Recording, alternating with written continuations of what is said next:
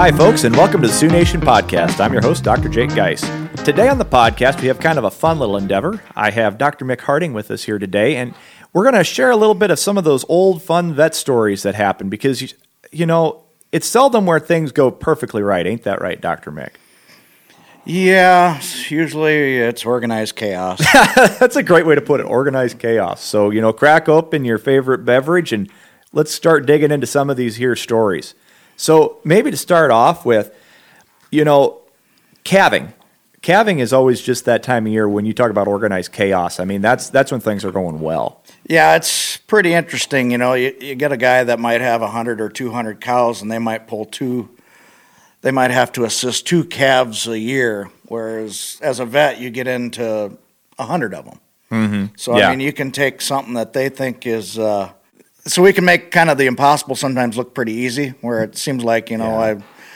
I've gotten those calls and you get there and the guy's just exhausted. He's been working and I'll get there and I almost have to hold the calf in, you know, to make it look a little more difficult than maybe it was. But, you know, I don't know if those are necessarily funny, but it's just more of an observation. Always had to tell him the story. Oh boy, you couldn't have got it without me. You know, yeah. I feel a little better, but.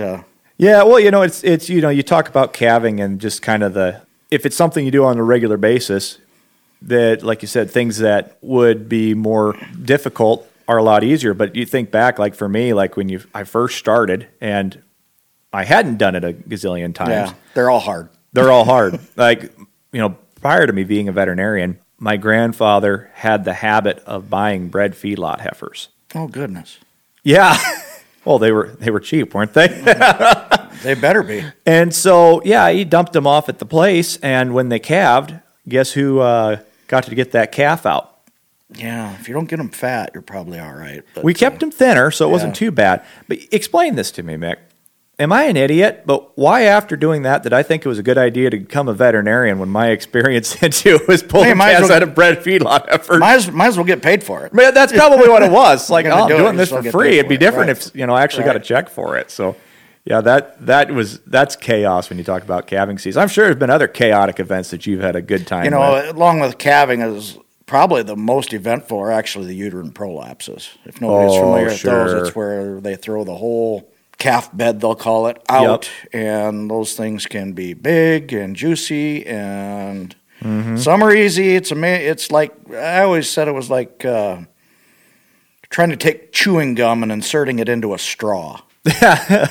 Eventually, it's amazing how it eventually would you'd get it kind of worked in there and it would go, you know. Yep. Not all of them turned out, well, probably 50-50 death loss, regardless of what happened. They'll snap an artery and bleed. But my probably funniest uterine prolapse, and I got 2 stories about this guy, and I'm not going to mention names. He was probably 80 when I was working for him. Oh, sure. And he had cows.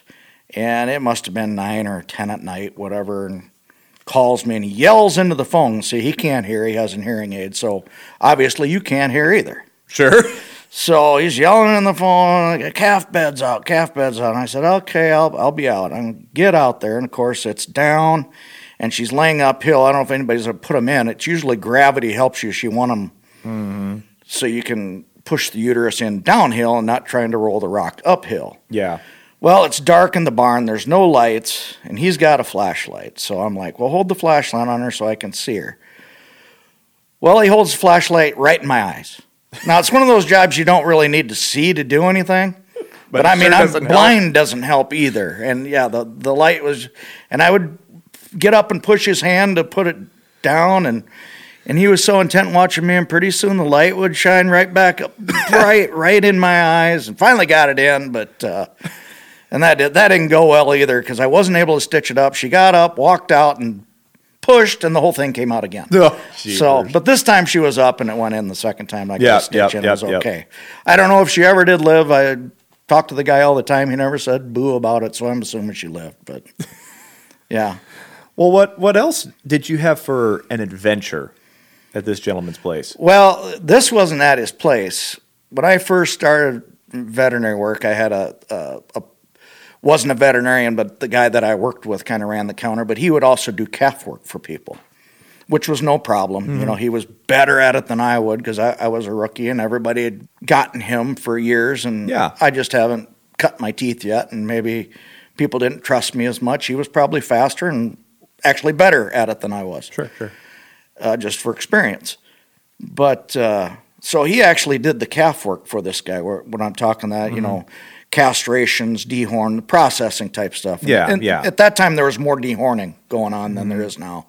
More pulled bulls. We don't see as many horns. But so I don't know. It was about the fair time. Nice day, you know, late August, and we always tried to get and work those calves late August if we could, or even earlier, and probably work till noon until it got hot or whatever. Yeah. So this guy's scheduled for like 2 weeks out. I mean, this is a day because he had to round up his help, which are maybe a year younger than him. Ooh. I mean, so this isn't a So the coffee table was pretty empty at the cafe that morning. Yeah, this isn't a spry group, you might put it. But so anyway, this calf work is scheduled for like the next day, and I'm sitting in the back of the clinic, and it's all of a sudden I can hear somebody yelling out in the street. And granted, now I'm in the back of this building, and I'm like, what in the hell is going on? You know, and I slide my chair over, and I look out, and here it's this guy coming across the street, just yelling into our door. Sure. You know, all the way across the street, he's yelling, and he walks in and starts cussing and swearing, and says, I'll just make up the name. Says, Bob, we can't work the calves tomorrow. My help says the sumbitches are going to the fair. They don't have any money, and they're going to the fair. He's just screaming. I think the whole town heard him. It was just we laughed about it but the work eventually got done. But yeah, people came in like, what was that guy mad about? You know? Again, like I said, he can't hear, so nobody else can. You know? Yeah. We probably all know people like that. You know, and that's the funny part I think about our job is that the animals do odd things, but they're animals. It's the people. Yeah. That and that's nothing against folks. It's just it's just people. But animals are more predictable than people are. Yeah, I've done funny things myself where people have laughed at me. So whatever. Been knocked on my butt a few times, not paying attention or getting kicked. You know. So it's funny after the fact. It's not fun at the time. It hurts. But so how many bulls have you preg checked? Oh. You can't remember yourself either?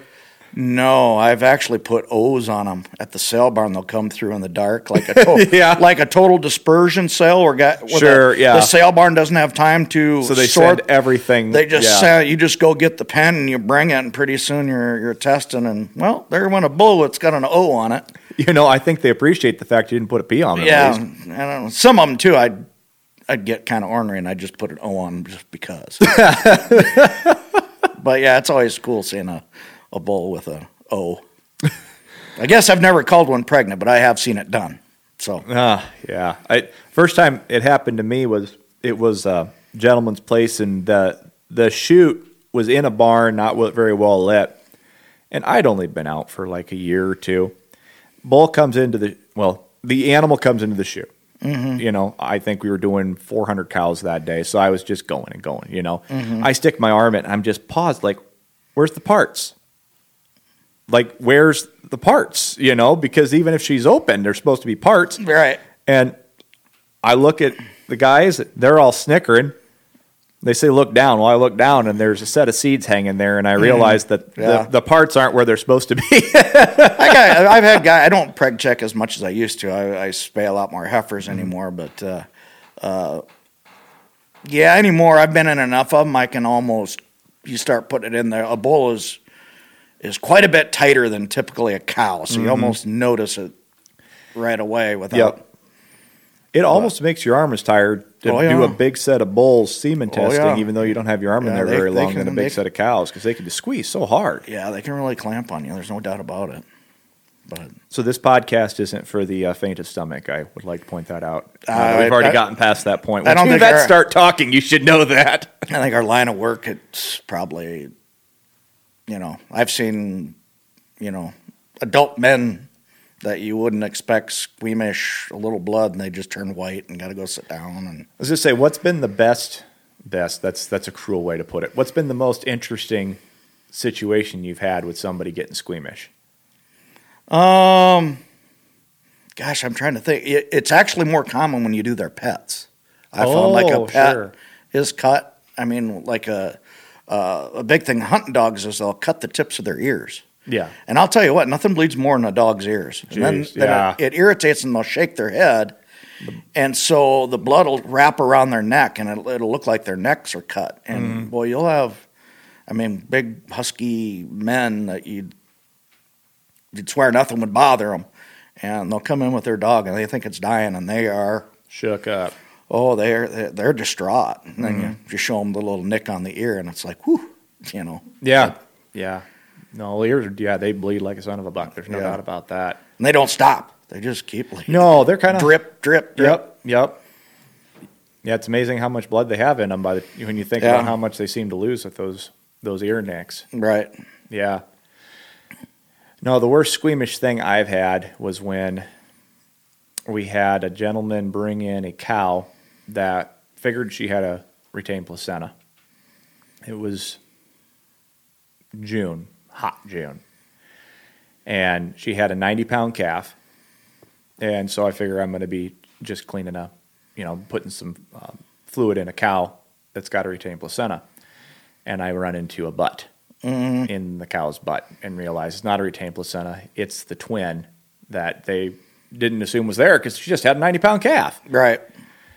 And it's been about 10 days. Nice odor, then. I have only vomited once as a veterinarian. Mm-hmm. But that was the time that the gentleman that brought her in, he had a fairly weak stomach. Oh, yeah. Yeah, that doesn't help. And so this is still when I practiced with my wife. So she's watching the two of us giggling as he's standing towards the front of the cow holding the tail, puking one direction. I'm on the back of the cow trying to get the calf out, puking the other direction, and my very compassionate wife is there giggling and taking pictures. That's good. Something to talk about. Yeah, exactly. I've been fortunate that odor has never bothered me. Oh, that's good. I get it. It's a rotten odor, but it's never bothered me. That's a handy asset to have as a veterinarian. Yeah, it's kind of maybe more fortunate than anything because I could reach right in there and muck around with that stuff, and the odor never bothered me. What would be something that has kind of gotten to you, maybe? Cutting myself. Oh. I don't like my own blood. Yeah. I'll give shots. I'll cut stuff up. I'll wade into abscesses and blood. And it's my own. It's time to go home. We're done. Yeah. That's enough. I don't like my own blood. I even to go to a doctor and get shots, I have to sit down. Really? Or like for insurance stuff and get blood drawn or for physicals. Yeah, I got to sit down. So I'm a wimp when it comes to my own body or my own blood or needles going into me. I do not like it. And that's what's so funny because you're just used to, doing it for other animals. Yeah, right. You just feel like you'd be so immune to it, but no, it's... Yeah, I'm not saying this lightly either. I have to sit down. I will physically turn white and I can... Really? Pass out, yeah. Well, it's good for a man to know his limitations, cannot look, right? Yeah, I sit down. If I know I got to go to doctor and get my blood drawn, I'm just a nervous wreck, cold and clammy all day. Really? Till it's done. I got to book it right in the morning. Otherwise, While you're still... Just nervous all day about it. Still drowsy enough not to really think about what you're doing. Yeah, you just go in and get it over with, go about your day. No. Well, I think maybe one more thing to wrap it up that always seems to be amusing is when you have a situation, it's amusing after the fact always, not the time. Oh, yeah. When cattle are not in the containing entity they're supposed to be in anymore when they get out. Yeah, I've had work that's been postponed till another day because they bust out, and I tell you what, you just don't go get them back in like you did the first time. So there's another day. I've had them bulls escape the head gate before the procedure is completely done. Ooh. And where you have them cut open and Sure. Their actual testicles are hanging I think we can there. fill in the blanks is what we're trying to say. Yep. And out they go, and those you do get back in right away. But Yeah. I've had that happen more than once where the head gate gets loose and out they go. It's like, okay.